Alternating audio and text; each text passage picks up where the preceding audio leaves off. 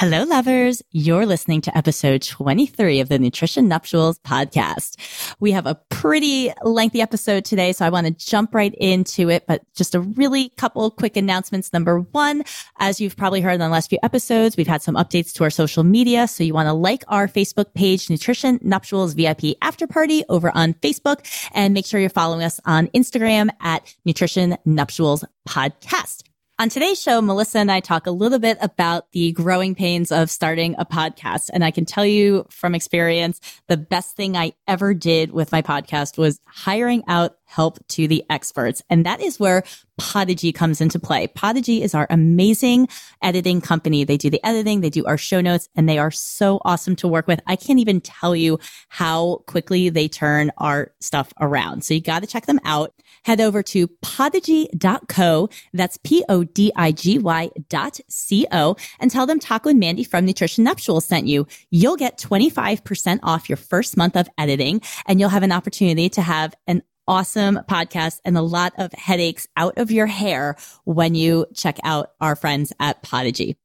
Stay up to date on everything we have going on the podcast by heading to nutritionnuptials.com and signing up for our email list there. You can also get a free bride and couples starter guide at nutritionnuptials.com/starter guide, where you'll get 5 days of meal plans, fitness, and self-care tracking that you can do for yourself.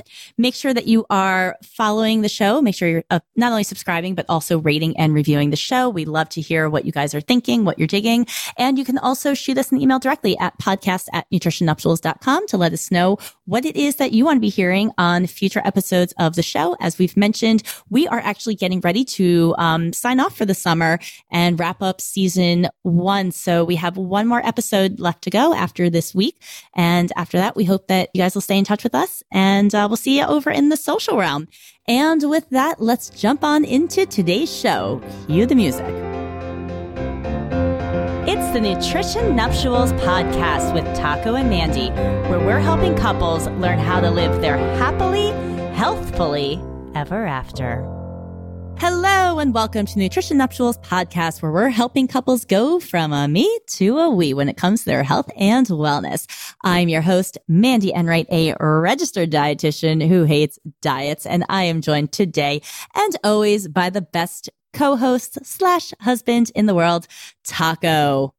Hey, Taco, today is kind of a bittersweet day. Why is that?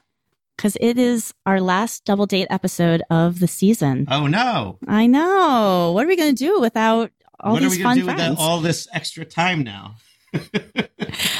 If you know me, you know I can fill it up. Yeah. Very easily. Uh-huh. Well, I'm pretty stoked to have our final double date be probably the person who has taken the longest to get the double date happening, and that is with Miss Melissa Dobbin. She is a fellow dietitian. She's a certified diabetes educator, and she is a podcaster. So Melissa hosts the Sound Bites podcast, where she gets into the science, psychology, and strategies for good food and nutrition. And Melissa is joining us today with her husband, Mark Buckman. Mark is a U.S. Navy veteran and well-respected network engineer and trainer who is currently the CEO of a background investigations company called Global Verification Network. Melissa actually has very extensive media experience. She's been a spokesperson in the food, grocery, healthcare industries. If we lived in Chicago, we would see her on TV, but we don't. So I have to stalk her on YouTube to see all that. And then not only has Melissa had extensive experience in her spokesperson work, but she now passes that information on to others. So she does a lot of training now for healthcare professionals on their media skills, so how to get them camera ready and out there to provide the right messages, because as dietitians, we got to put the right message out there and make sure that we're doing it well so people hear us and, you know, and so that you're all on the same page. We're all on the same page and people know what we are doing. All right. And yeah. Mark already knows everything about us, so we barely because given his background, so we barely even have to introduce ourselves. I'm sure right? he already did a background check on us, so Lord knows what showed up on that. My reputation score is better than yours, by the way. Your reputation score? Yes, it is. Is that a thing? I'm going to ask Mark if that's a thing. Yeah. All right. Well, I've known Melissa on a personal level for several years. She's actually been my media coach, and she's actually the reason we have this podcast. You've told me, yes. Yeah. You have to thank Melissa. I do. So I came home from a conference maybe 2 years ago, and I forget if Melissa was speaking about podcasts or somebody was talking about podcasts, and it was like, hey, for every one podcast out there, there's like, I forget what the statistic was, like 22,000 blogs or something. I'm sure Melissa can confirm that. And I was like, hey, podcasts could actually be kind of cool. Can break through.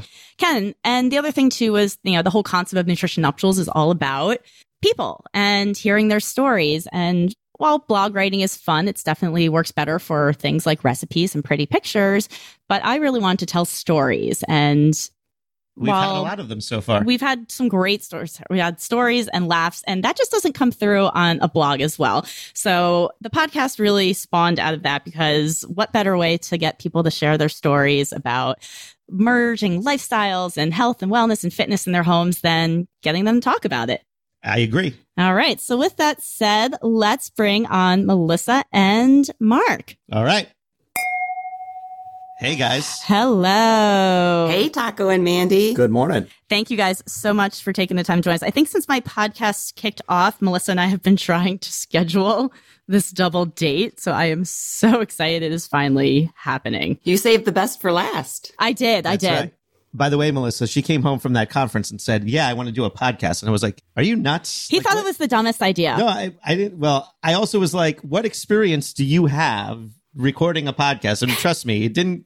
Recording the first episode, we probably did it 5 times. I heard some stories about that. I bumpy. cried. She cried. Yeah. Cried after the first recording. That is like, I can't even call that a B-side. That is like a Z-side. That went straight to the trash.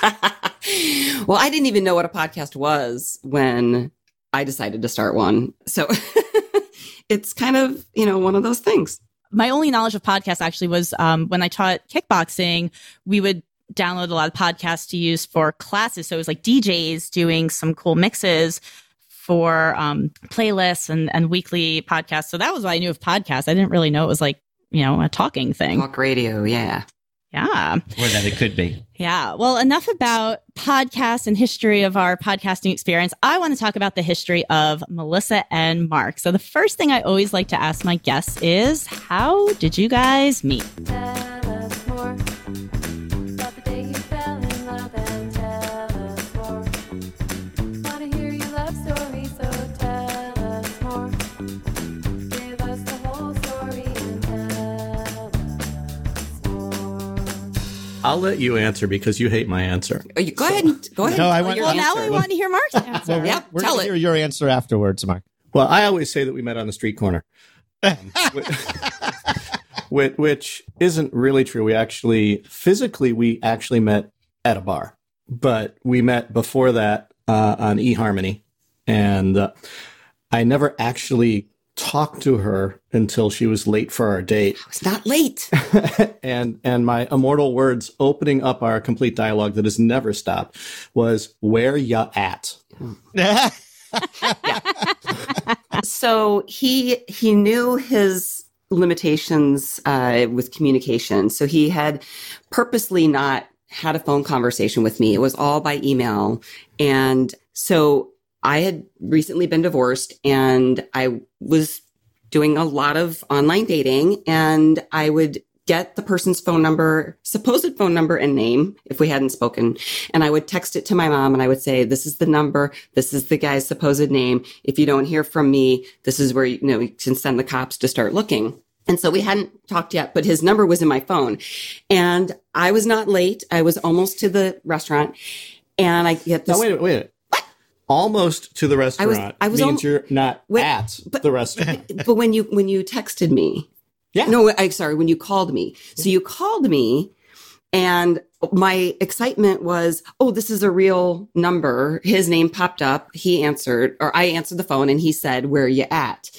And so I didn't even care that he said, "Where are you at?" He didn't say you're late. I would have probably had turned around and gone back home, said, nah, this isn't going to work.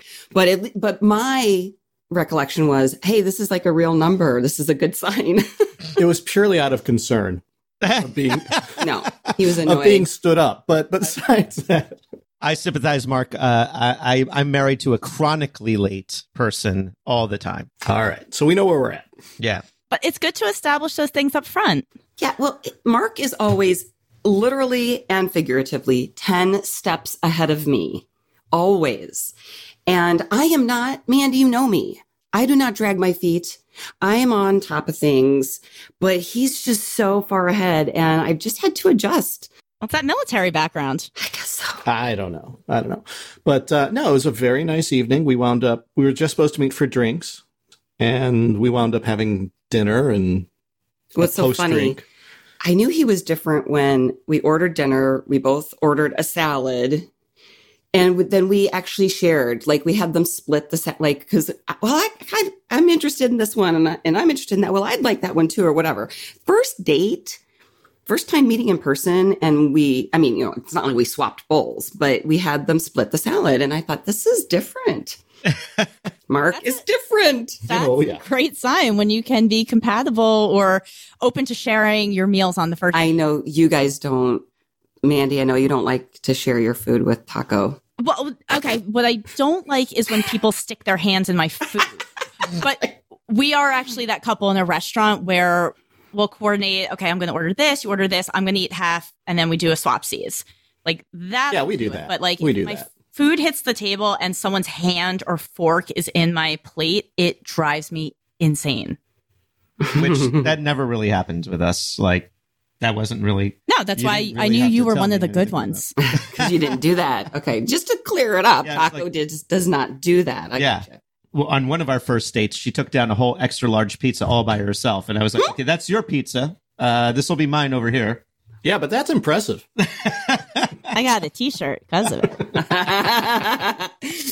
It was more for the T-shirt than to impress you. Actually, Right. I wasn't even. That was a risk. That was a risk. It was part of like, you might think I'm kind of gross, but I was like, I forgot what we were doing that day. I was like starving, and I'm like, well, we're at the place where you get a T-shirt if you eat the extra large pizza. And this is like, not that I'm making excuses, but it's like a matzah. Like it's a very thin super crust. It's a New thin. Jersey very thin crust pizza. Yeah, like Mhm. anyone could do it. Your 11-year-old could do it. Yeah, not like an extra large Domino's or a Chicago That'd be deep dish. really gross. Yeah.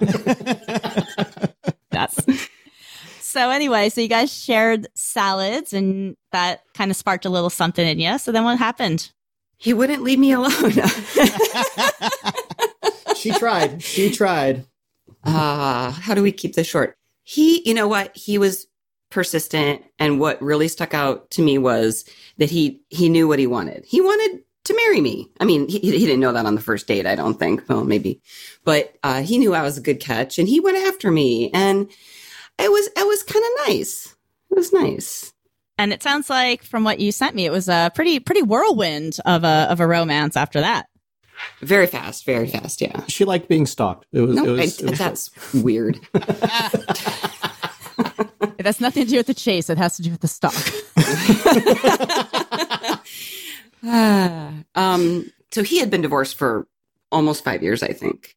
I had been divorced like 2 months, and I had been married for 11 years prior to that. And so, he was, again, 10 steps ahead. He really, wanted to move things forward. And, here I was 38 thinking, well, I didn't get divorced to just date around. And this online dating was not fun. I met some real jerks.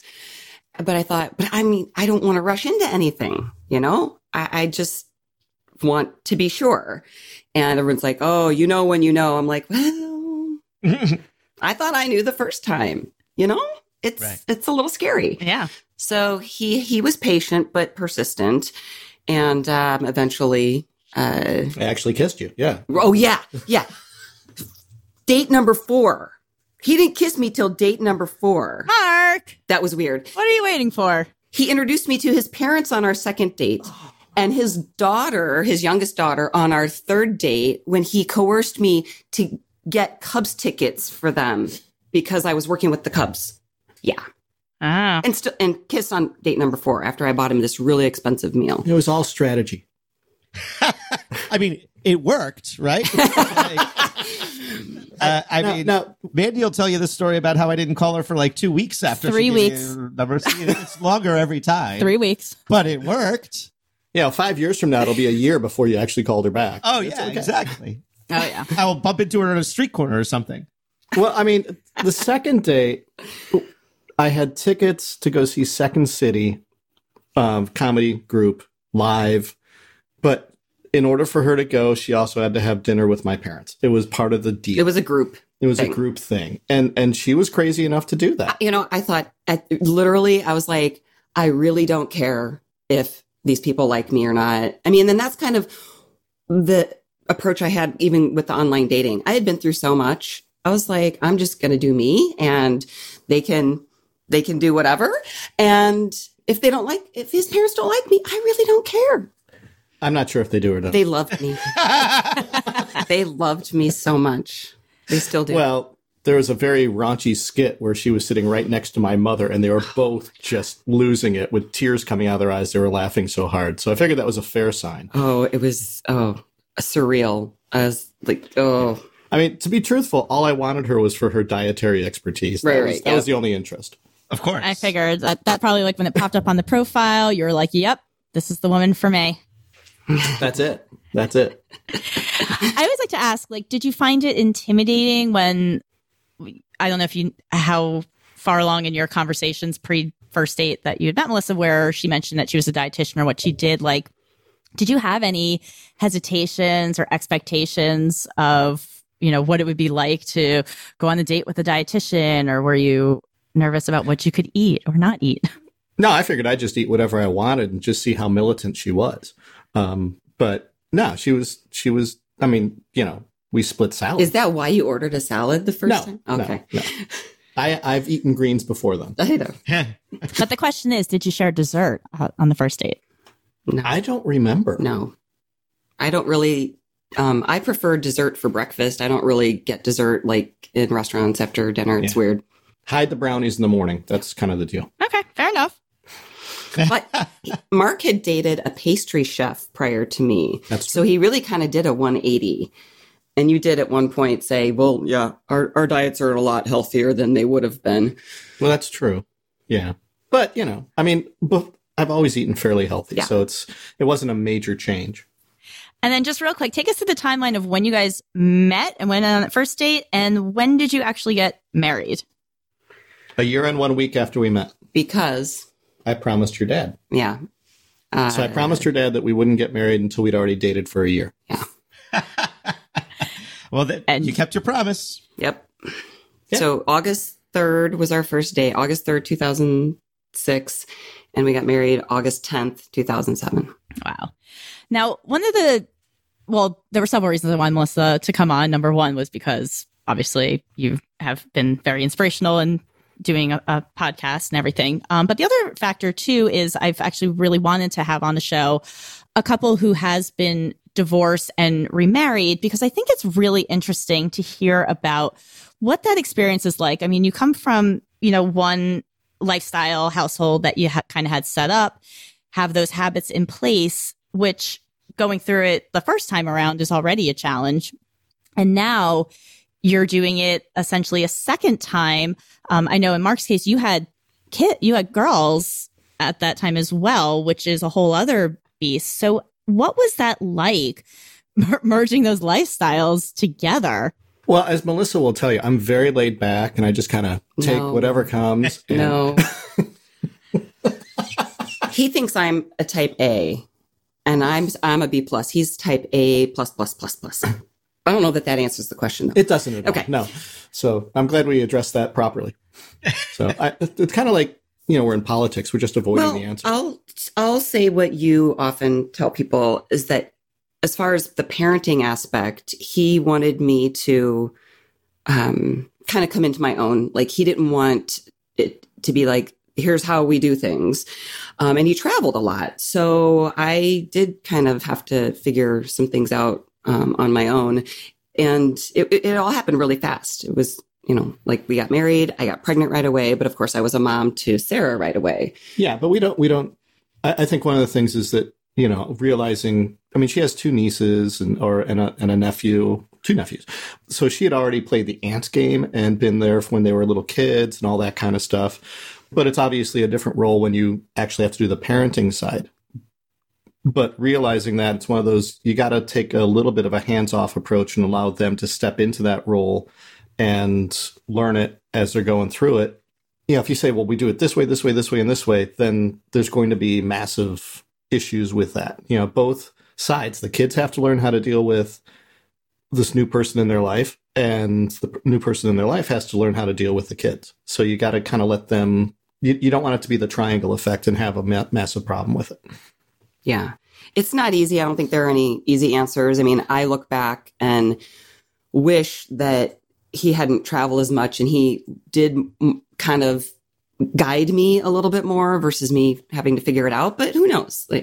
Maybe that wouldn't have worked. Yeah, but you have a really strong relationship with Sarah now. So that's really good. And, Now. Yeah. Well, there was No. a girl in teenage years is always fun. Sarah and I both really wanted that relationship. She wanted a mom. I wanted a kid. And, we both worked really hard at it. And we both came to the table with, just like a marriage, with our own history and issues that didn't really jive very well. And so we had to work at it. Yeah, absolutely. I mean, it's not just building your relationship with Mark, it's building a relationship with the whole family. Now, let's talk about your health lifestyles in your house, Mark, with you and the girls. What could we expect to have found in your pantry if we were to go through it? Oreos, Doritos, graham crack. No, I'm joking. I mean, we had all the classic quickie stuff, the macaroni and cheese, all that kind of stuff. But we also had fruit. We had vegetables. There was always, outside of whatever it might not have always been, here's your protein, here's your this, here's your that. But there was always a balance of some type of fruit or vegetable along with whatever the main course, I guess, would be. It could have been mac and cheese. Could have been your favorite, the corn dog. But I'm joking. She didn't like corn dogs. Sarah did. I don't remember. But we always had fruit. We always had I've never vegetables. had We always had something with it. Yeah. I don't remember you making corn. I remember you made salmon a lot. Yep. And you always had salad. Mm-hmm. Yeah. So it wasn't hard for me to be trained by the dietitian. So what changes, or how did you kind of start to implement a little of your dietitianness into the household? Really, the main thing I remember is going to fat-free milk. I think you guys were doing 2%. And I say this, but I think it's kind of crept back up. Like, I was like, we don't really need to do dessert every day. But what I try to do is have it be a healthier dessert. Like, Mark and the kids love ice cream. And so if I have Yasso bars, like the frozen yogurt bars, my son's just as happy with that. So I'm like, you know what? That's a lot healthier. Those were the main things. I think fast forwarding to more recent days, we try to eat more fish. We struggle with restaurant meals. But yeah, I don't think there was a huge shift when I came on board, as I like to say. I think, breakfast too. Our daughter needed a lot of fiber. So I was kind of like the fiber Nazi, if you will. Like, you've got to have Raisin Bran for breakfast and drink your fluids. Yeah, you got to F up your diet. Yeah. Now, I know you came into the relationship and Mark had his 2 girls, and now you guys have a son who I believe you said he's about 11 now? Yep. Just turned 11. Wow. So now you're newly married. You're a new mom in multiple avenues. So there was definitely a lot of adjustment. Yes. Oh, yeah. Yeah. Including, selling 2 houses and buying a new one and Yeah. all kinds of fun stuff like that. But, the other part was both of us at the time, she was still working for a large company, but then shortly afterwards, she went independent and started her own gig. So I was already an independent contracting type of individual. So having 2 different offices in the house where we could respectively do our work and everything else, but also respecting the boundaries of, for instance, when she is recording her podcast, I'm not allowed in the house. You do not respect those boundaries at all. Like, Melissa doesn't put like a sock on the door or something. Like, don't. I'm going to do something because I'm like, you could be here or you can be gone, but you can't come and go because both entrances go by my office. He literally, I know you recently interviewed Zach Cordell and his lovely wife. I am maybe about 20 minutes into the episode. I haven't gotten to the part. Okay. I did hear you give the heads up that Mark makes a cameo. Mark makes an appearance. He actually came into my office. Now, he brought me a bowl of soup. And it was well after the timeline she said she would be done recording. No, it was right in the middle. No. Yes, No. it was right in the middle. No. Anyway. There's a disagreement here. You seem to be working He it out came really bearing well. soup. He did, which was really sweet. But I'm like, I can barely drink water while I podcast. I can't sit there and slurp the soup. And why are you in here? Yeah. I thought I was going to have to cut it out because I was sure that I sounded like a raving bitch. But then when I listened to it, I was laughing and I kept it in. So she was laughing. I was laughing. I was like, okay, like you just have to go with it. That's with Mark. You just have to go with it. Yeah. And we definitely hear where you guys are coming from as well, because we both work out of the house, not necessarily every single day, but at least maybe 2 or 3 days a week. And when we lived in our old place, it was basically like a 1-level apartment. So it was like one of us in the front, one of us in the She back. took over my office. I took over his office. We didn't have a dining room for a good chunk of time. And it was like, okay, it is time to move. Like we need space. There's only 2 of us in this house and we needed that space. Yeah. You know the old saying, this place ain't big enough for the 2 of us.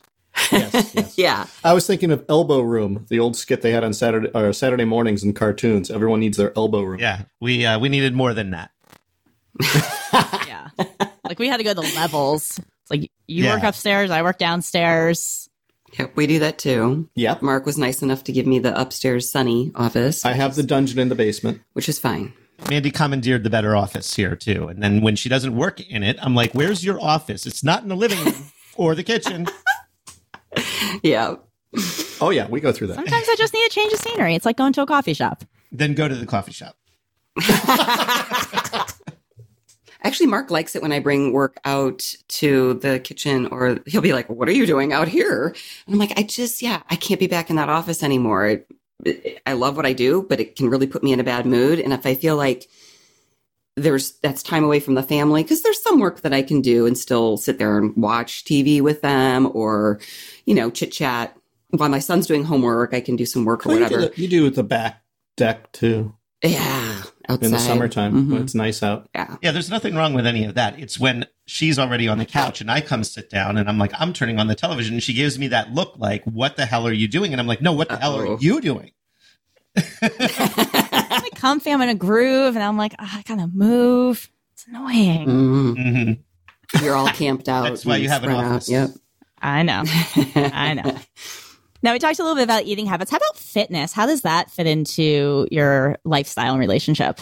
Well, Melissa never works out, but That's not true. No. I mean, when I met her, I was still playing soccer. I was still going to the health club, all that kind of stuff. And then when I met her, she said, you're not allowed to do that anymore. So, no, that's not That's true not either. true either.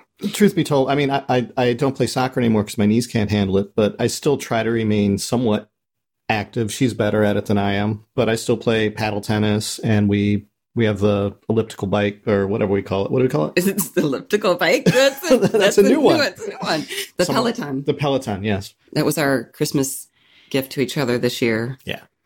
But, she lifts weights and exercises and goes to ballet class and jazz class and Yeah. what else? So class? Mark's more of a sports kind of fitness guy, and I'm more of a, strength training, Fitness business. lifting weights. Yeah. Obviously with ballet, it's more fun to go take a class than just do, your own bar or anything at home. But lifting weights, it's not a team sport, and so I can do that at home. I can do that at the gym, whatever. But we have done some things together. We did a triathlon together. We've done some The 4.2 races. run. Or, Yeah. Did we do an 8? No, you didn't do the 8K because his knees couldn't really handle the running, but yeah. we've done some things together on that. And I think it's important just the almost like lead by example for the kids. And we make sure they're participating in sports. Yeah, as Mark they were growing up. coaches, he coached Sarah's soccer when she was younger. And now that he coaches the soccer, and you help out with the baseball. the baseball and the basketball. Yeah. So that's nice. Oh, you're that dad. Yeah. Guilty. But she said helps out, so that means he's not necessarily the head coach. Oh, he's not. Yeah, he's not that. Oh, he okay, is you're usually the not like coach. right. Not in baseball. I refuse to be the baseball coach. He I'll helps help. out. He helps out. Okay. Right. Got it. Because I was going to be like, what are parents like these days with the sports? It's got to be. It depends. It depends. It's kind of nice, though, that most of them are kind of cool about it and chill. And, you know, if their kid's annoyed because they don't think they got enough play time or whatever, you can usually talk to the parent and be like, it's, you know, equal participation time, guys. We have to do this. Or we didn't have equal subs, so we had to have one kid sit out a little longer, and I tried to rotate as best I could, you know, or I think whatever. there's probably a big difference between like our kids were never athletic enough to do travel soccer or anything like that, much to Mark's dismay because he loves that. But I'm happy because I don't want to be driving. I would never want to do travel. My ever. parents, I had ballet 2 days a week or 2 hours a day, 6 days a week. And sometimes, you know, my parents had to do a lot of driving around and I have no desire to do that. I'll be honest, but I want my kids to be active. Well, but I think those but parents would be yeah. different. Yeah, but we're in agreement that, you know, especially for Michael and for Sarah as well, but more for Michael, we want him to be able to play whatever the sport is. Doesn't mean he has to be the all-star or anything else. And let's face it, the odds of any kid growing up getting a scholarship to college or whatever are so minimal and slim. But at the same time, you don't want them to go, what's football? Mm-hmm. Right. Right. You want them to have some idea and be able to play it and be athletic enough to not To be the enjoy it. last picked. Right. You want them to enjoy it and have fun. Yeah. So I think we're amongst those parents who have that approach, not the competitive parents. So Right. And I think that's nice because I think I when I was growing up in school, I mean, we were still in like you played outside, you did your organized activities when they ran it. I mean, there were a few travel leagues. Like my one friend played basketball. She hated it because it was kind of like her dad didn't have any sons. So she had to play basketball year round. wow. And she hated it. She's like, I missed so many birthday parties because I was always going to basketball. But there wasn't really a lot of those like travel teams, all-star teams. I feel like that started much later after Speak for I yourself, graduated. Well, 'cause you played soccer a lot. Right. But it was either like soccer or basketball. Like it wasn't, you know, there wasn't, you know, lacrosse and all these things around. And I will also say my mom definitely was very similar to Melissa and Mark, where it's like, you do the activities that you like, but like, we're not going to do it. Like I was always invited to be on like competition dance teams and competition cheer teams. My mom's like, yeah, we're not going to do that. Yeah. Yeah. Good. No, I mean, I grew up playing outside all the time too. I mean, I'd be outside from the moment the sun came up to the moment the sun went down. But I did play travel soccer. That was when I played soccer, basketball, baseball. But did you play travel soccer because you wanted to, or Yeah. because your parents thought you'd get this great No, college no. scholarship? I wanted to, and I had coaches say, "Hey, you should do this," and I was like, "Yeah, that sounds like fun. I love playing soccer. I could play soccer year round," and that's what I did all the way up, through high school. But like, yeah, Yeah. I mean, for us, I'm just guessing that I might be a year or two older than you guys. So We're when we were older growing than up, we look. We'll say that. That's not a good thing. I'm Us too. Yeah. Okay. But for us, it was, Park District League, and there really wasn't a travel league per se, or I was totally unaware of it, which is quite possible. I was unaware of a lot of things, but I really, I played it at the high school, and then I played into my adult life, but that was because I wanted to, for soccer, that is. For the other sports, it was, if I was interested in it, that was great. Or if my parents were like, yeah, we signed you up. So our kind of deal right now is if Michael expresses an interest in a sport and we sign him up in the Park District League, we just paid money for that. So you can't go to one practice and go, no, I don't want to do this, and walk away. I'm sorry. You said you had this interest. We paid the money for it. You're stuck for this round. And if you want to keep going after that, that's cool. Or if you don't, that's cool. But you're stuck right now. Because I we like just to spent say, a lot of we time made a with it. commitment. We're going to follow through on our commitment. We spent the money. You're shit out of luck. I just want you to notice who's got the potty mouth. Oh, yeah. Me. Yeah, same thing over here. Same over here. She does better. She does well on the podcast, but you unplug this mic, man. Watch out. Yeah, Yeah, we'd be bleeping this thing nonstop. It's a good thing the podcast isn't in the kitchen. Yes, that's where some of the anger and rage, kitchen rage, can come out every now and then. Kitchen rage. That sounds like a good opportunity to cue the music for some taco terminology here. It's been a while since we've done some taco terminology. Yeah, so cue the music. Hey, what's that you say? It's taco terminology.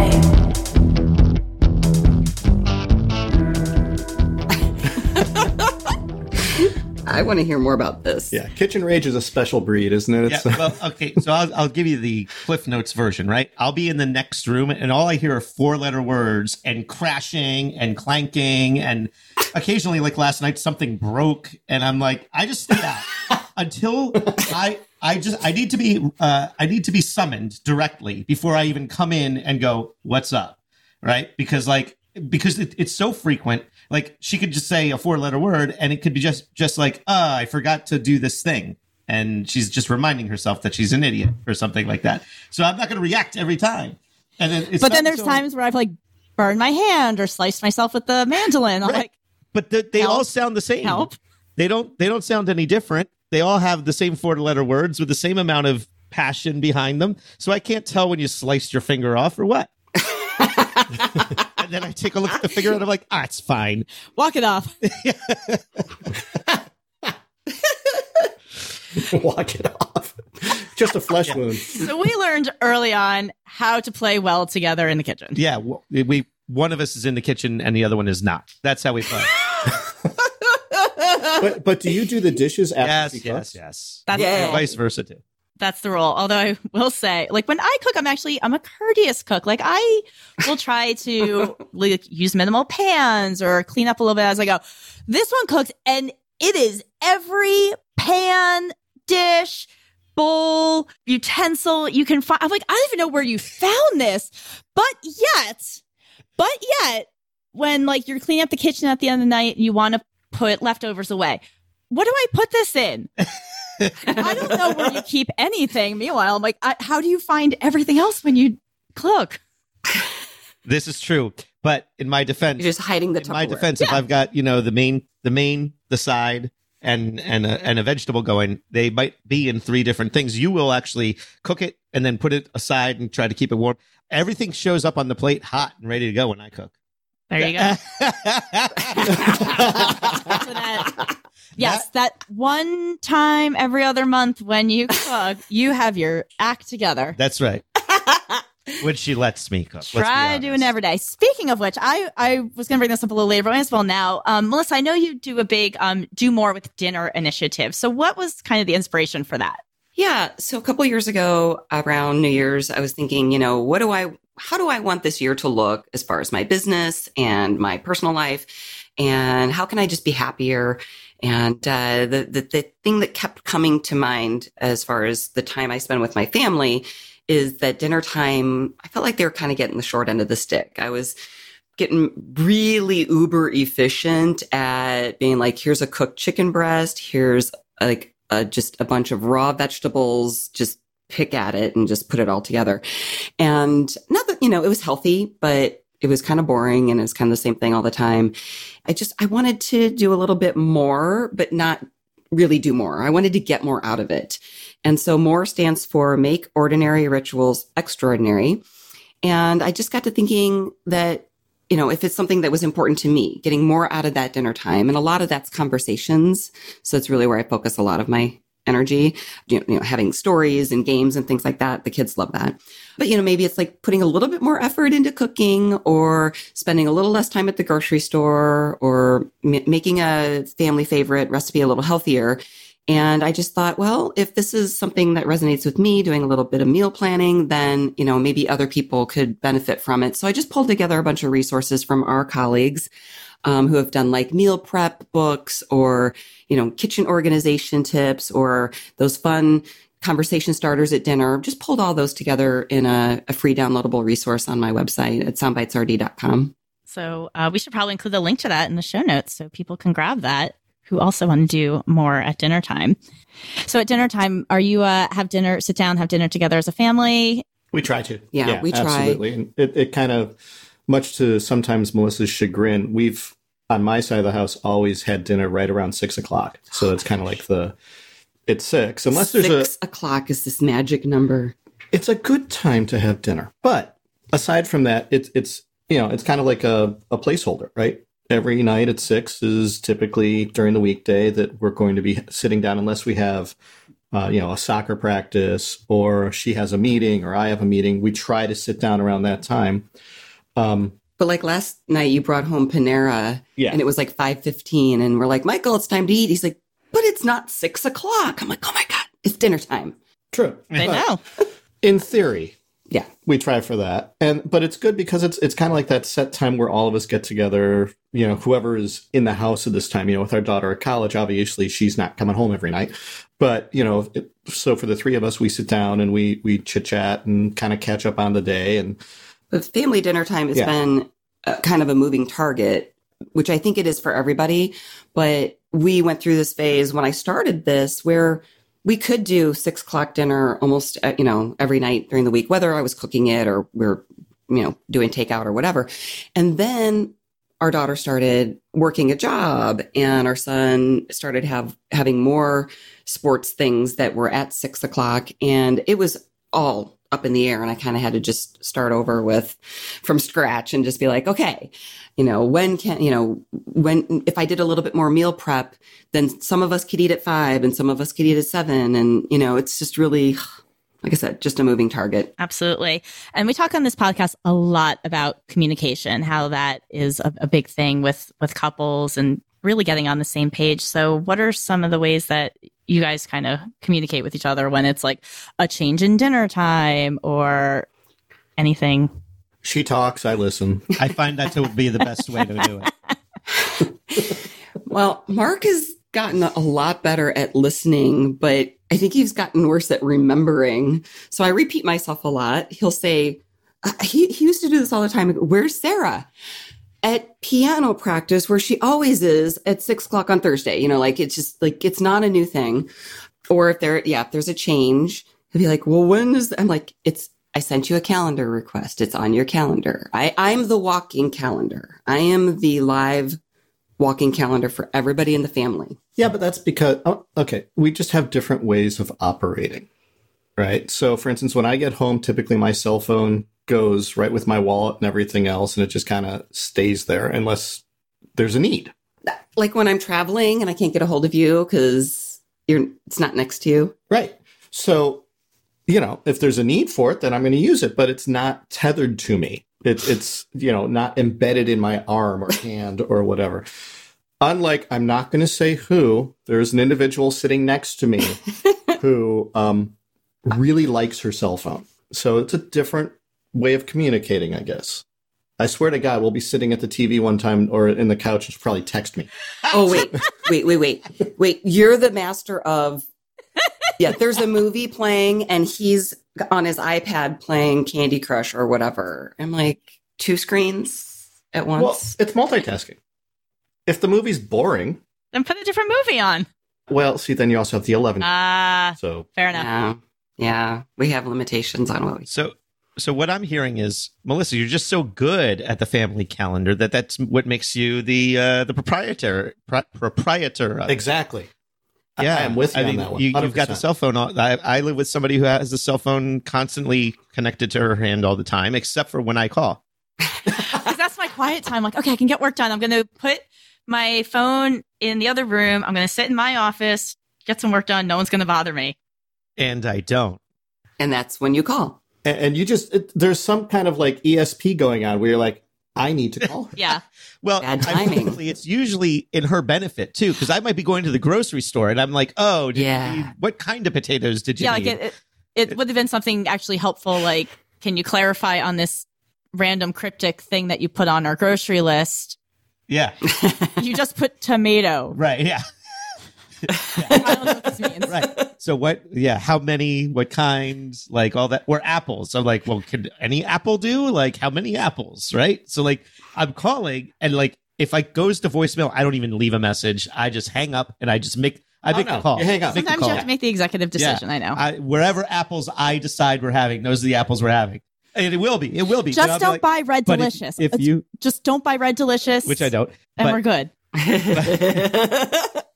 but if it's not the specific thing that you wanted, then it's your fault for not answering the phone. Ooh, ah. I agree with them. What's the ooh ah? I think it's controversial. And then sometimes I miss like, hey, I'm going to the coffee shop. Do you want anything? And then I'm sad. Right. I'm like, It's oh. all. It's like it's always. It's all for you, always Mandy. Something that you would benefit from I by just know. answering the phone. I know. So you miss out. Bummer. Oh, well. Mark, I know Melissa travels a lot. So what is it like when you're in charge? Oh, He's we always have. in charge. Oh wow! Except- Whoa! Look, I don't know if you can see this, but I'm raising the hand that has the watch on it because it's getting deep in here right now. I'm always in charge. Come on. Well, we usually have a huge party. It's with a couple kegs and, like a pig roast. But, when she's coming home, we clean that all up. We have the cleaning people come in.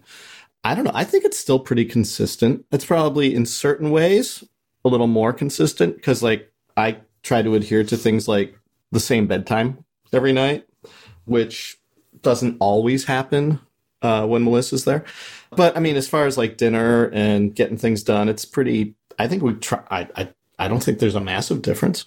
No, it's easier now that Michael's 11. When he was younger, it was hard because as the parent, you have to do more, and it's maybe not your normal routine, and then you're like, wait, oh yeah, kids need to brush their teeth at bedtime. He did.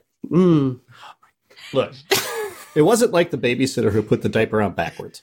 Well, that's, that babysitters get a pass. I remember when Michael was little, I'd be like, well, did he brush his teeth before bed? No. I'm like, you're not the babysitter. You're the parent. There's certain things that need to be done. So it sounds to me that if I were Michael and I really wanted something, I go to dad. No, Really? no, you go to mom. Oh God, yeah. I mean, truth be told, Sarah, our daughter, will tell you this: that if she wants something, she comes to me. If Mike wants something, he goes to mom. Fair enough. Okay. I thought it sounded like Melissa was more like the regimented one, and Mark, you're like, Oh no. if you feel like brushing your teeth, you could. It's more about outside the comfort zone. That wasn't his primary responsibility. Fair enough. Right. Yeah. I think we're a good team because there are certain things that he is focused on that aren't even on my radar screen and vice versa. And that can cause a lot of arguments because he'll be, this is important. And I'll be like, well, yeah, you got that covered. I'm good with that. Or, well, no, I don't think it's that important. And then vice versa. But I think we complement each other well. We're still talking.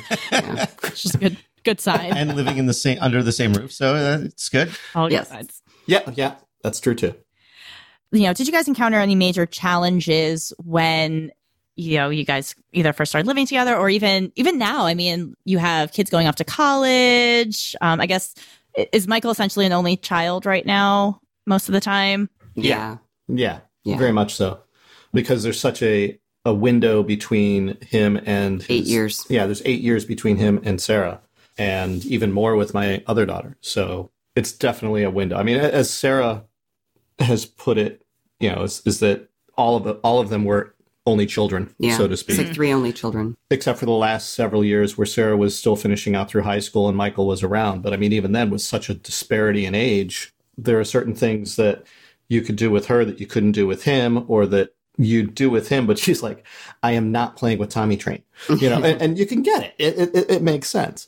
But, it wasn't exactly planned that way, but it turned out that way. And they're all, for the most part, fairly healthy, standalone and individual kids. Yeah. I mean, so Michael's kind of almost in a similar situation where I had 9 and 11 years difference, not quite as big a gap as him and his oldest stepsister.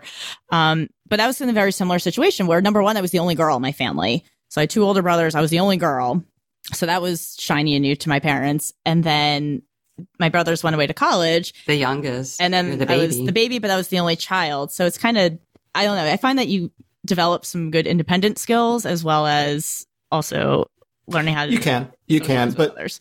yeah, totally get it. But the other side of that is Sarah and Michael are actually incredibly close to each other. There was one time when he was just being a complete butthead, and she just said, "Remember, I wished for you."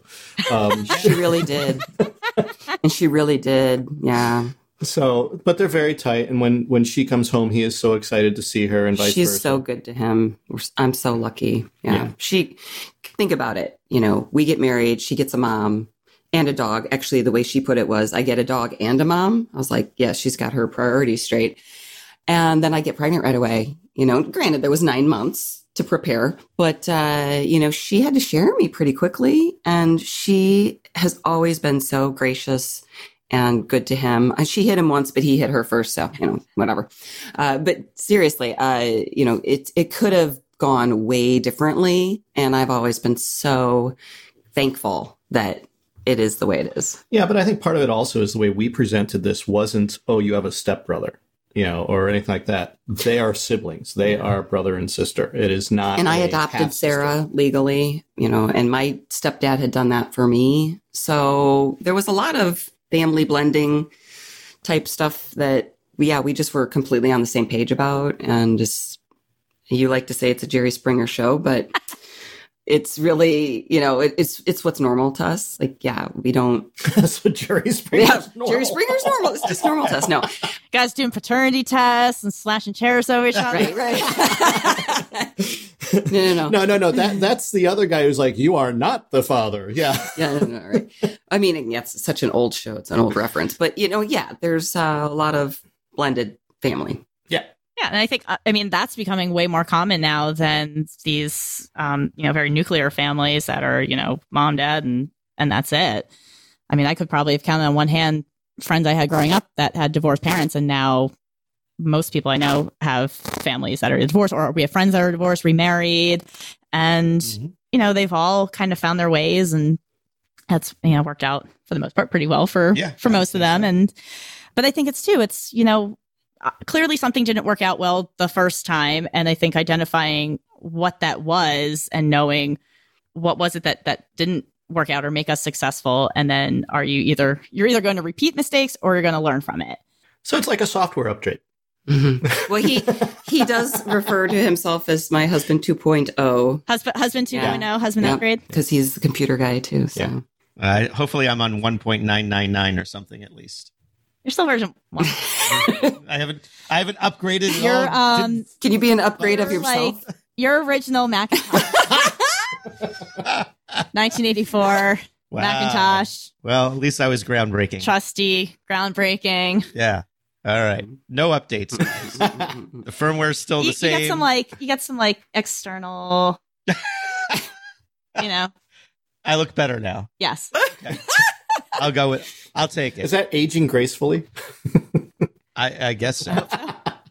Please, have you ever gone back and looked at, do you still have access to your eHarmony profiles? I think I have mine printed out. Have you ever gone back and looked at it? It's been a while. No. Because then I'd be like, holy crap, I lied. Well, actually, he said something on his profile that I remember because I tell the story a lot. It really stood out to me. He says, here's this single dad, you know, with 2 daughters. And I guess that scared a lot of people off. But I learned really quickly that I wanted to date somebody who not only had been married before, but that had children. I wanted to see what kind of parent they were. And his quote was basically like the tagline or the pull quote or the bottom line, whatever. It said, don't be afraid to contact me because I have children. If you're looking for a loving, stable environment, that's what this is. So like I said, holy crap, I lied. But it drew me in.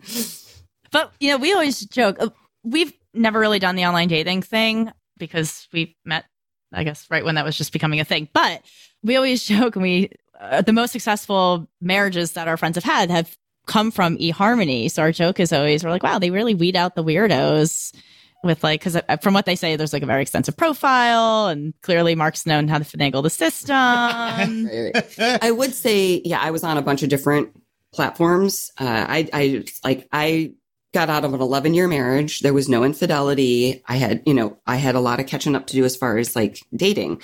So, which I did.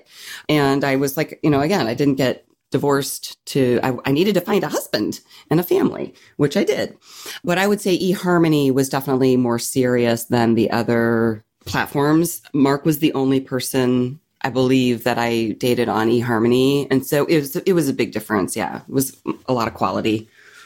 eHarmony. We weed out the weirdos. Weed out the weirdos. No, 'cause there was a point you knew two people in eHarmony commercials. We don't understand why they haven't used us for the commercials. eHarmony, if you're listening, Hello. Because I have a face please made reach for radio. out to Soundbites RD. Like our wedding pictures, I think are really beautiful. And I think our story is really good. Hey, you black out the person I'm standing next to you on the wedding pictures. It'll be great. I told you. I have a face for radio. You look nice in the pictures. You have a nice face. I saw the pictures Melissa sent me, and you look lovely in all of Oh, them. that's sweet. How much did you pay her? Not yet. The PayPal is waiting. Now, I did see one picture of you guys all dressed in Bears gear, but Melissa says she's not a football person. So was that just like a Christmas card picture, or did you actually go? Oh, wow. I've gone to football games with him before. I'm not a Bears fan. Okay. Who's your team? So, Although, do you have a team? well, it's more that I don't think they're very good. And also I worked with them, like I worked with the Cubs, and I guess I'll kind of leave it at that. Like I didn't have a good experience. But having said that, I worked with a few particular players, and Roberto Garza is awesome. I did some media stuff with him, and he is phenomenal. Zambrano's coming. Well, back. yeah, He's I worked not with the Bears, but I did about 10 years worth of growth posters for kids with the Cubs. And yeah, Zambrano, Mark Pryor. Kerry Wood. Nope, didn't do Kerry Wood. They did a poster with him, and I came on after that. But anyway, so the Cubs have been phenomenal to work with and just a lot of fun. But yeah, so that picture, I have the jersey, and I have a lot of signatures from players on the jersey, and Mark likes the Bears. So we just took a picture. It wasn't a Christmas card or anything, But you live in the Chicago area, yet I see a Montreal Canadiens logo over your shoulder. so that's a sign, that my son did. It's a school project from 1968, which is the year I was born. Yeah, he's a huge Blackhawks fan, but apparently that must have been the year that the Montreal Canadiens were formed or last won the Stanley Cup or something like that. I don't know what I'm talking about. All right. That explains it. So now the mystery is solved. But for the record, because Taco, I know you're huge. Well, you're both football fans. I like football. I just don't like the Bears. Okay, but that's why I asked, like, who's your team? Oh, I like every other team. I like more college football. I like every other team except for the Bears. Well, you go to the Northwestern games with me sometimes. Yeah. But I prefer watching basketball and baseball. All right, got it. I like sports. Like I'll watch. I don't even go out of my way to watch the Giants that often. Plus, they're god awful. But I don't arrange my entire weekend for it. Neither do I. Only Or part of weekend that. or travel. Like everything in our household revolves around sports. But again, that's our culture. Well, yeah. So when she says everything in our households revolves around sports, like in March, we went to spring training down in Clearwater, Florida, to go watch a baseball game. So we got to go to the beach and hang out, and a couple friends came with us. So if that's revolving around sports, I don't think that's so bad. And then we went from Clearwater, Florida to Las Vegas for the opening of March Madness for the Oh. That would have been fun. And yeah, no, it was total fun. And so if that's revolving around your life revolving around sports again, I think that's pretty cool to be in Vegas at March Madness. And like Mandy got to have a lot of fun that week. Yeah, it was fun. I had no basketball teams to cheer for because Penn State cannot get their act together with their basketball program. So I was just there for the ride. And then our vacation last fall, we went to London, to France, and then to Switzerland. Now, what started it all was I was meeting up with friends to go see the Eagles play in Wembley Stadium. So again, yeah, maybe my life revolves around sports, but it revolves around wine, whiskey and beer, and having fun and some other things. Sounds like a plan. Yeah, and I think again, in any relationship, it's kind of finding the things that you're compatible with and how do you work together. So yes, my husband is completely obsessed with football, but then, how do you find ways to benefit, the other person with it? And the NFL schedule just came out, so I was announcing it, and she's like, "Oh, are there any games in Nashville or we're out in the Bay Area, so we can go out to wine country?" So You make it work. not a bad way to get it done. I've learned how to work the system. Took 14 years, but I've learned how to maneuver the system. Go to a vineyard, see a game. That's right. That's pretty much the plan. Now, Melissa and Mark, you guys have such a fun relationship, and just your story of coming together and bringing families together, starting a new family, putting all together, with the health and nutrition and fitness. I mean, you guys definitely, you definitely have an active household. Not that we're running around to soccer a million times a day, but I think it's great that you guys still find the ways that you're active, whether it's separately, together, with the kids. You clearly have lots of experience, lots of stories of your own to share. For couples out there who maybe are in a similar situation where maybe they're divorced and are looking for that next person, or they're in a situation where they're starting to really get serious with another person after coming out of a long relationship or getting divorced. Like, what are some tips that you would give to folks out there? As Mark looks at me, okay, I'll take first stab at this and you can chime in. I think what's worked for us and that could work for other people as well is, don't be afraid to have and pursue your own interests. I'd been out of ballet for 25 years when I just got the desire after our triathlon to get back to it. And Mark supported that 100%. And I have enjoyed it so much. And, he wants me to do paddleball with him and I don't want to. And I think it's nice that he wants me to do it, but I'm like, yeah, you go do your thing, have fun. And then to try to do some things together, because that's been fun as well. And it's not maybe part of our regular routine, but it's been a fun experience. And definitely, yeah, with the family too. Like, like I said, he's coaching, but I'll go not just to the games, but I'll go to some of the practice too. It's just kind of fun to do it all together and just support each other. Yeah, respect each other's boundaries. I think that's, there are areas that she's really into that are not my thing, but you have to afford that time so that she can have that downtime and vice versa.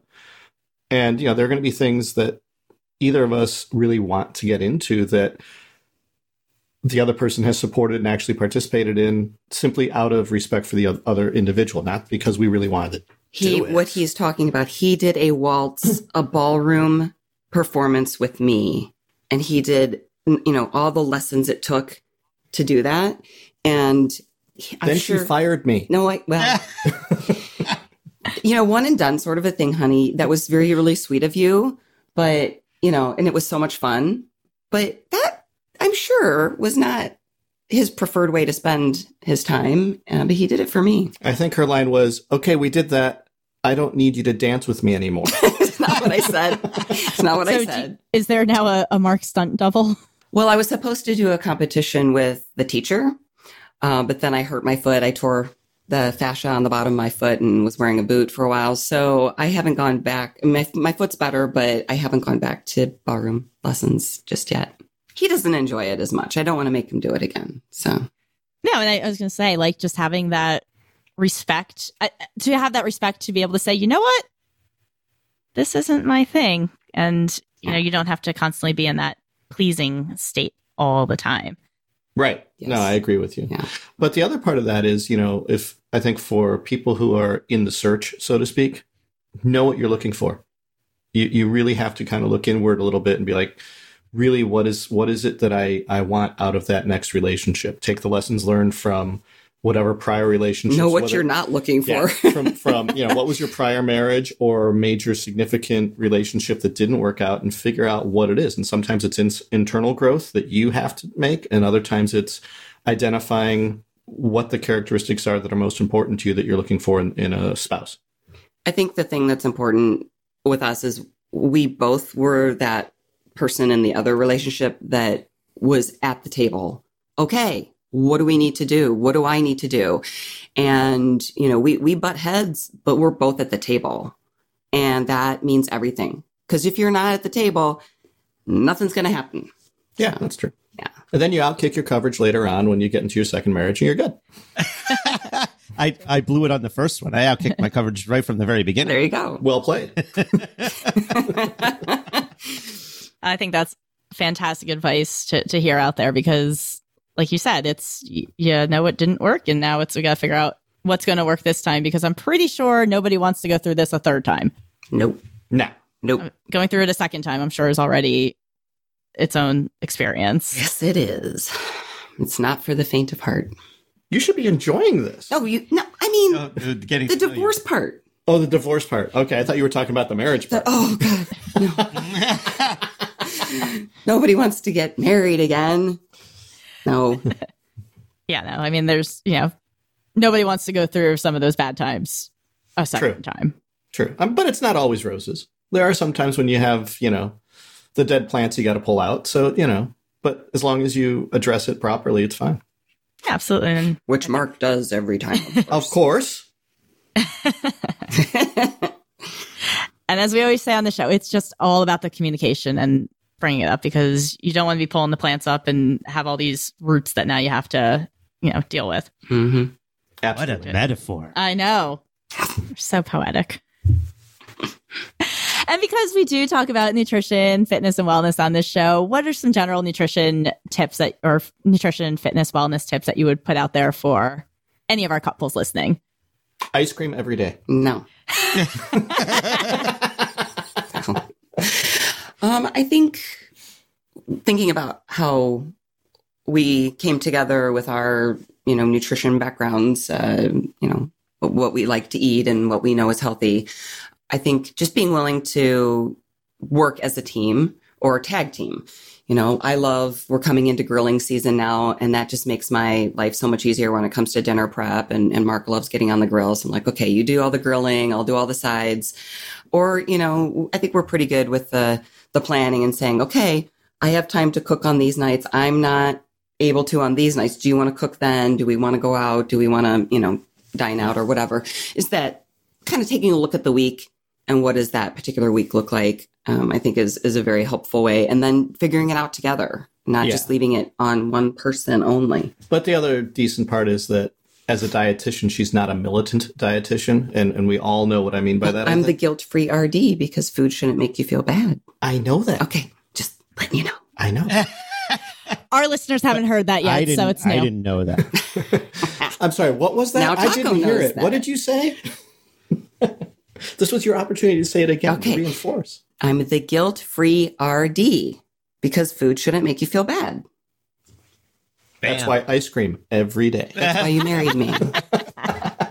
No, I guess it's not every day. It's 5 times out But of the week. see, you even have the perception that dietitians are the food police, and that's not what we are.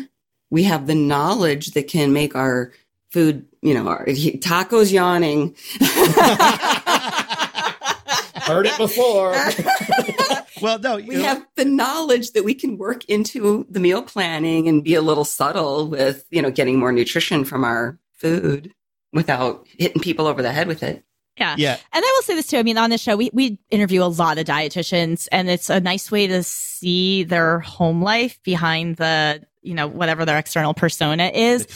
And we talk a lot about, what foods you like to go eat at, what restaurants you like to go to, what's your favorite wine. So, I mean, I think if anything, I've hopefully humanized the profession a little bit. Yeah. Yeah. And there's definitely that perception, externally, right? So I was out with work colleagues the other night. Oh, you have to tell them about your eating day on Thursday. So it was a big team building event. It started with lunch. It went through dinner time hours. And for lunch, we went to this place. It's called Stuff Your Face. And all they do is make strombolis. That's their thing. And for those who might not know what a stromboli is, it's basically take pizza dough, put the toppings inside, and then roll it up and bake it, right? It's a calzone without ricotta cheese. Or that too. So anyway, they come in different sizes, the 4.5 inch, the 9 inch, and the 18 inch. Nobody went for the 18 incher, but a couple of us took down the 9 incher, myself included. And then, we went and did our team build part one of our team building event in the afternoon. And then we went to a donut shop. And it's not just like a Dunkin' Donuts. It's a donut shop where they literally will make whatever combination donut you want. So you pick the icing, whatever toppings and things like that. And then you get it. It's warm still because it just came out of the fryer and everything. Right. So I walk up and I look at the menu and people ordering like, oh, I'll have the chocolate donut thing over there. I walk up. I'm like, I will have the maple glaze with bacon and salted caramel on top. And everybody just kind of stopped what they were doing and was like, I didn't even know you could do that. I didn't know that was an option. So somebody else. So we get to the end of the day. We go to team building event number 2. We're sitting there eating Doritos and like whatever chips and drinking beer. And one of my colleagues says, wow, I'm really glad your wife couldn't make it because spouses were invited. And she said, yeah, she'd probably be judging everything that we were eating today. I was like, no, it's not like that at all. Like she would be right here with us. She wouldn't have eaten the bacon because she doesn't eat bacon. But no, and granted, my Stromboli probably would have had vegetables in it. Right. Oh, and somebody asked me, which Stromboli are you getting? I was like, I'm definitely not getting anything with vegetables in it. I was like, yeah, I'm not even going to pretend this is healthy. But so that was a couple of nights ago. So last night, Mandy and I had halibut, right? And well seasoned, and there were no even starches on it was shard and then it's a potato. It was a potato encrusted halibut. Oh, right. Okay. So we had something on that was way healthier than what I had the night before. And that's what I told people is like, it's like, I'm going to dive right in and enjoy whatever I want whenever that comes up. But I'm also going to balance it out by not having pizza the next night when I come home or something like that, So yeah, it's about the balance, and it's about Mandy's thing is all foods fit. Right. Yeah. So, I think that was a slogan. It is a slogan. Yeah. So anyway, but I think it's different when you guys say it as the dietitians, right? I think when somebody else observes it and can vouch for it, who's not a dietitian, I think that might resonate a little bit more. So I agree. Yeah. So we actually have to be good stewards. That's right. Of the dietitian profession. Yes. Absolutely. Right? And not say they're Dianetics, but dietitians. Yeah. Yes, we're not. Wait, what was the one you just said? Dianetics. That's a new one. Okay, so just real quick. When I was in college and I was a chemistry major, I quickly found that I did not want to major in chemistry. And my counselor suggested dietetics. And I said, isn't that a book by L. Ron Hubbard? And they said, no, that's Dianetics, which I quickly found out, okay, that's a thing. And yeah, so that's how I found out about the world of food and nutrition. Gotcha. Nice. And you've definitely been a big advocate for the world of food and nutrition, with the media work that you've done, and now you really pay it forward. So, Melissa, if you wouldn't mind real quickly, just sharing a little bit about how you're helping to get more dietitians out there into the media world to spread our message. Yes, thank you. Yeah, so when I started my own business, Sound Bites, back in 2011, I decided not to do private practice because I prefer working in a team environment, especially a diabetes team environment. So I didn't want to, be by myself and deal with insurance and reimbursement. So I thought, well, what will I do if I don't do private practice? And that's when I realized that I had all of this background and experience in media, traditional media, mostly live on camera, TV interviews. And that I was fortunate to have had all that experience and that training, and that most dietitians don't. And, we see all this stuff out in the media, I like to call them yahoos, people talking about nutrition that have no business doing so, these celebrity quote unquote experts. And, how are dietitians supposed to compete with that? How are we supposed to be evidence-based yet compelling and, kind of take that spotlight away from those celebrities if we don't have access to the training or affordable training? I mean, a dietitian could go to a PR firm and they're going to charge an arm and a leg, and also probably teach you a bunch of stuff that has nothing to do with talking about food and nutrition on the airwaves. So that's when I decided that I was going to, focus the majority of my business on media training. So I do that. I prefer group settings. Mandy, you attended my pop-up media training at Fancy. And I really like that group dynamic because we learn from each other. It is fun.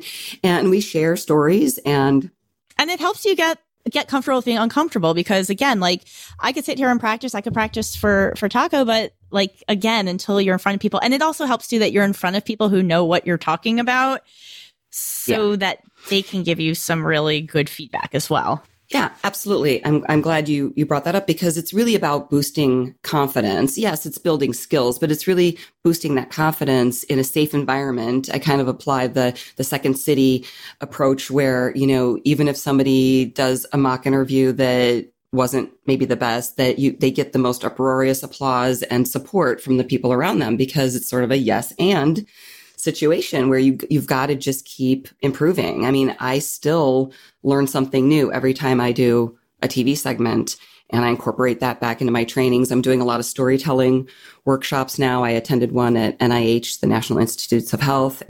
Yeah. So I just, it's really important. There's one of me, and I can't be on TV and do all of these things all of the time. So I'm helping train the trainer, you know, helping get more dietitians comfortable being uncomfortable and confident, and just being more compelling with their communications. So I have free resources and all kinds of information on my website at soundbitesrd.com if anybody's interested. I also have a Sound Science Toolkit that people can sign up for. It's an online resource that just really helps dietitians, and anybody, you know, the average Joe could look it up as well, but it helps people understand research and science better, especially if you're going to communicate it. And so I didn't see anything like that out there. So I compiled all of these resources together so that they're handy for people who do science communication. And we will include links to all of that on the show notes as well. So a couple weeks ago, I was brought into my old internship to talk about media. And I actually did share one of your videos, but Melissa has tons of really great resources on your website and your blog. And I shared one, I think it was the one about the visuals. Food and Props 101. Yes. And they all loved it. And I now cannot look at mini bagels the same way. I'm like, oh, mini bagels, they're props. That's they right. Prop food up. They prop food up. They prop plates up. Yep. Or makeup sponges. What's kind of Makeup funny, sponges, yeah. Yeah, you brought up videos and showing them at Michael's school. They do a thing where they vote whether or not they should keep chocolate milk in the cafeteria. And Melissa and Sarah made a video, 8-10 years ago about this. It's still used. It's part of their curriculum. And it's not just, it's like a national curriculum. So was this something from the Dairy Council days? Yeah. Or this is something you did when Sarah was in school? So when I was with the Midwest Dairy Council, yeah, Sarah was in the video with me and a couple of her friends. And the Dairy Council has since redone the video. It's that old. But I thought that it was just, they knew that I was a local dietitian, so they were using it in the schools.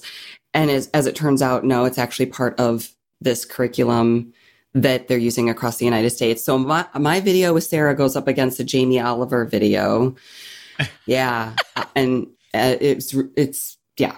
You mean Jamie Oliver is going up against you? That's right. That's right. Yeah. Oh, snap. Yes. But it's kind of funny because then, we're playing a basketball game and Sarah's home for the weekend. And I'm telling all the kids, I'm like, look, not only is dietitian Dobbins here, but the co-actor in this whole thing is here too. So you have two celebrities in the audience. They're like, ooh. Well, they asked me to come in and speak to his school, and I have never felt like such a celebrity. I mean, I've been on national TV.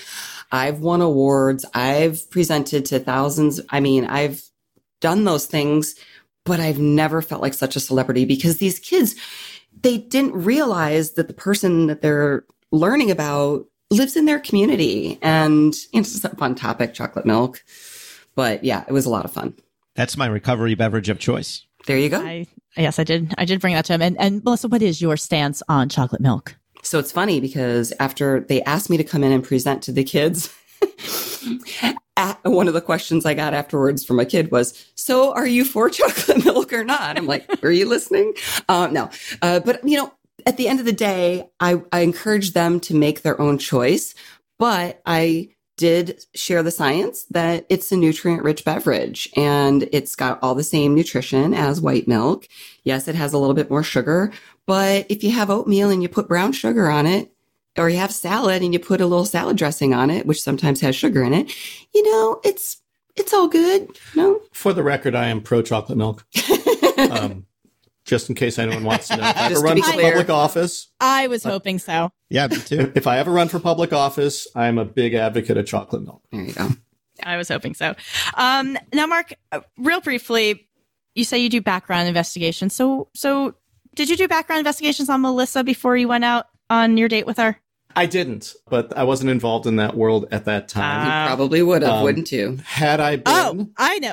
When your daughters start dating boys, do you do background checks on them? Or you are now? Oh boy. within all legal boundaries, we make sure that the individuals she's hanging with are okay. Well put. We don't cross the line. You know, there's certain things with the Fair Credit Reporting Act and all kinds of other garbage that you have to be careful of. But as I told her many years ago, if you text something, if you put something out there, then it's just like it's on the front page. Just we'll find it. What does that mean?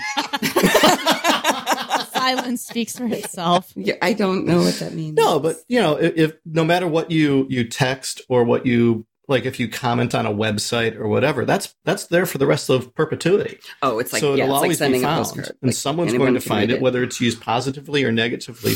You know, with you as an individual, that's based upon interpretation of the individual who finds it. I thought you were going to say what you always tell her is that she can date once she's married. That's true. That's true. She's violated that, but you know. All right. So this isn't like a meet the parents situation where you're like doing all this background research on the boys before they. No. I'm not grabbing their hands and, you know, whatever. No, but I mean, I think you still need to be aware. It's a very different world than when we were growing up. So you do need to be aware of what's going on. And, you know, a simple Google search will bring up a lot of information, but it's our company is far more focused on the B2B world and hiring individuals, making sure they're not lying about their education, their credentials, their background, and all that stuff. But we also do some background checks for individuals who rent properties. So they want to make sure that their credit history is accurate, those types of things. So it's not the private investigator sitting in a car watching someone walk in and out of someone else's house or something. It's nothing cray-cray like that. It's just normal vetting of individuals to make sure that they're saying what they're saying is true. That they didn't lie if they have a master's degree to get a job and they don't actually have one. You'd be surprised, but yes. I'm not surprised. All right. Well, you guys have been so much fun. I know we've chatted for a while, and I really appreciate your time to sit, talk with us, tell us all about your stories. Before we wrap up, Melissa, do you have anything coming up or anything else that we should know about out there to share? Well, if anybody's attending today's dietitian, I am doing a messaging workshop there on Wednesday morning. And it's not on the regular schedule because it's an additional workshop that you have to apply for. But it's a 2-hour workshop. We're going to roll up our sleeves. Even seasoned professionals can really benefit from getting a chance to practice being more compelling. And we're going to tackle the topic of nutrient density, which, you know, is one of those terms that we throw Taco around. or Mark? Do you know what nutrient density means? I know what density means. I know dense. Right? I've been told I'm pretty dense. But not nutritiously dense. I imagine it has to do with the concentration of nutrients, whether that's, you know, different vitamins, minerals, macronutrients, whatever, within a given food. Okay. You're not far off. That's what you were exactly gonna what say. I was going to say. I swear there's like a little ESP thing going on here. It happens. It's, you know, once you put on the earphones, it's like you're connected. But it's a boring term, right? It's like, that doesn't sound very fun, right?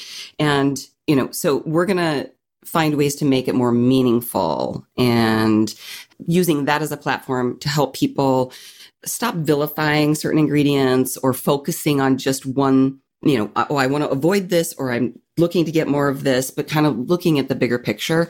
So I think it's an important concept. And yeah, we're going to have fun with the messaging. It's like I always say when I do talks about food labels, I always say, if you're the person who's just looking at the sugar line item and nothing else, it's kind of like when you read the jacket of a book and you say that you read the book, but you really didn't. So you haven't gotten the whole story. Mm-hmm. Yeah, I like that. And that's a great analogy. And that's the type of thing that we're going to work on in the workshop is thinking about who your audience is or what the context is, or kind of painting that picture. How can you make that make sense to your audience? And that's a great example. And then you practice on your husband and see if they understand what you're talking about. Yep. I gotta go. All right, Melissa, where can we find you out in the online realm? Social, websites? My website is soundbitesrd.com. I'm on Twitter and Instagram at Melissa Joy RD. I'm on Facebook. It's like Melissa Joy Dobbins, Soundbites, Guilt-Free RD. I think it's not all one word, obviously, but it's those three phrases together. And yeah, I'm on LinkedIn. I'm on Pinterest, and the podcast.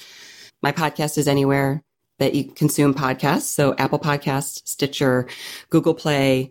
You can just listen to it on my website if you want, and subscribe, rate, and review, as they say. And that's the Soundbites podcast. Yes. So make sure you guys check that out. Melissa brings on a lot of great guests, a lot of really, really awesome experts. They're not just all dietitians, but they're all people in the field of science and psychology. You've had some media people on, so it's been really a nice way to educate and, as I always like to say, humanize nutrition a little bit more. Yeah, absolutely. Yeah, no, I have a lot of fun. I love my guests. I are always sharing interesting topics, whether it's snacking or farming or behavior change, diabetes. Yes. Melissa is a diabetes educator. Once a diabetes educator, always a diabetes educator. If you can maintain that certification, yes. Yes. Awesome. All right. Well, you guys have been great guests. We really appreciate you chatting with us today, sharing a lot about your stories, the background, and I hope you guys have a wonderful rest of your weekend. We are recording this the day before Easter, so I hope you guys have a wonderful Easter. Thank you. You too. You too. Thank you for your time. Thank you. So nice talking with you guys. Thank you for You your too. time. All right, you guys. Thank you again so much for joining us, and we'll see you. We'll see you soon. Yeah. I'll see you in Arizona. All right, Taka. That was our last double day of the season. All right. Well, hopefully we'll have more in season 2. I hope so. And otherwise, I guess you and I are just going to have to go on some real dates. Oh, now there's an idea. The time that we had booked for other things, let's go on dates. Yeah, we can do that. Maybe we'll, meet some other people and bring some other folks onto the podcast, hear their stories, all about their challenges and successes and just merging those lifestyles together. I think we should just do a podcast live from a restaurant or bar with some wine and beer and stuff like that and see what happens. I agree. Live podcast. What do you guys think? Livecast. Livecast. Well, if you want to stay up to date with the show when our next season is going to be out, remember we have one more episode left to go. So make sure you guys are tuning in next week. We are going to be talking all about summertime and vacation here at our home at the Jersey Shore. So you definitely want to tune in to get the Taco and Mandy inside scoop all about that.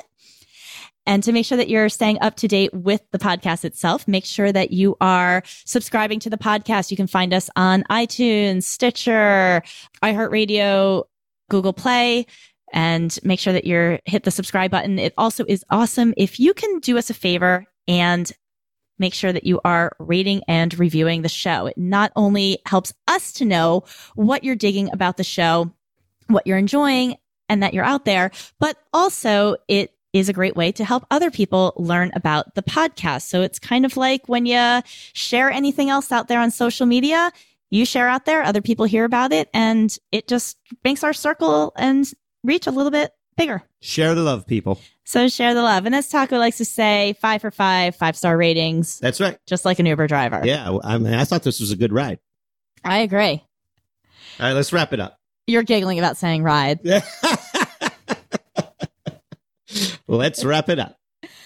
For more on how you can stay healthy as a couple, head on over to nutritionnuptials.com where you can get information about working together as a couple. We got lots of recipes, fitness.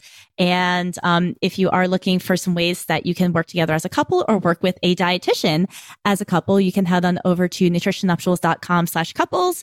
And I also do work with brides and brides to be as well. So plenty of ways that we can get you and your loved ones on a healthy lifestyle together. With that said, make sure that you're following the show over at Nutrition Nuptials Podcast over on Instagram. And you can also connect with the show on Facebook. We have the Nutrition Nuptials VIP After Party Facebook page. So make sure you give us a big thumbs up and like that page so we can keep the conversation going after the show. If you'd like to keep in touch with Mandy, the dietitian, you can always find me in the social realm at Mandy Enright RD. That's on Facebook, Instagram, Twitter, Pinterest, and YouTube. And we will connect out there as well. So again, always like to hear what you guys are into, what you're liking, what you're driving with, and most importantly, what is it that you want to be hearing on future episodes of the show? You can influence season 2. Yeah. So season 2 is all about you. All about you. And if you are looking for some ways that you can get on the same page with your significant other, head on over, grab my free starter guide. It's at nutritionnuptials.com/starter guide. You'll get 5 days of meal plans, fitness, and a self-care guide to track your hydration, sleep, and stress management. And one last way you can support the podcast, and that is becoming a super VIP of the show. You can head on over to Patreon and support the Nutrition Nuptials podcast on Patreon. We have opportunities to support us at the $1, $5, and $10 levels. And in exchange for your support, we give you some great, awesome insider goodies. So make sure you go check that out. Patreon.com/Nutrition Nuptials. All right, Taco. With that said, I think our work here is done. Certainly is. All right. Well, thank you so much for saying I do to your happily, healthfully ever after. And Taco, why don't you take us out? Adios, amigos. See you next time.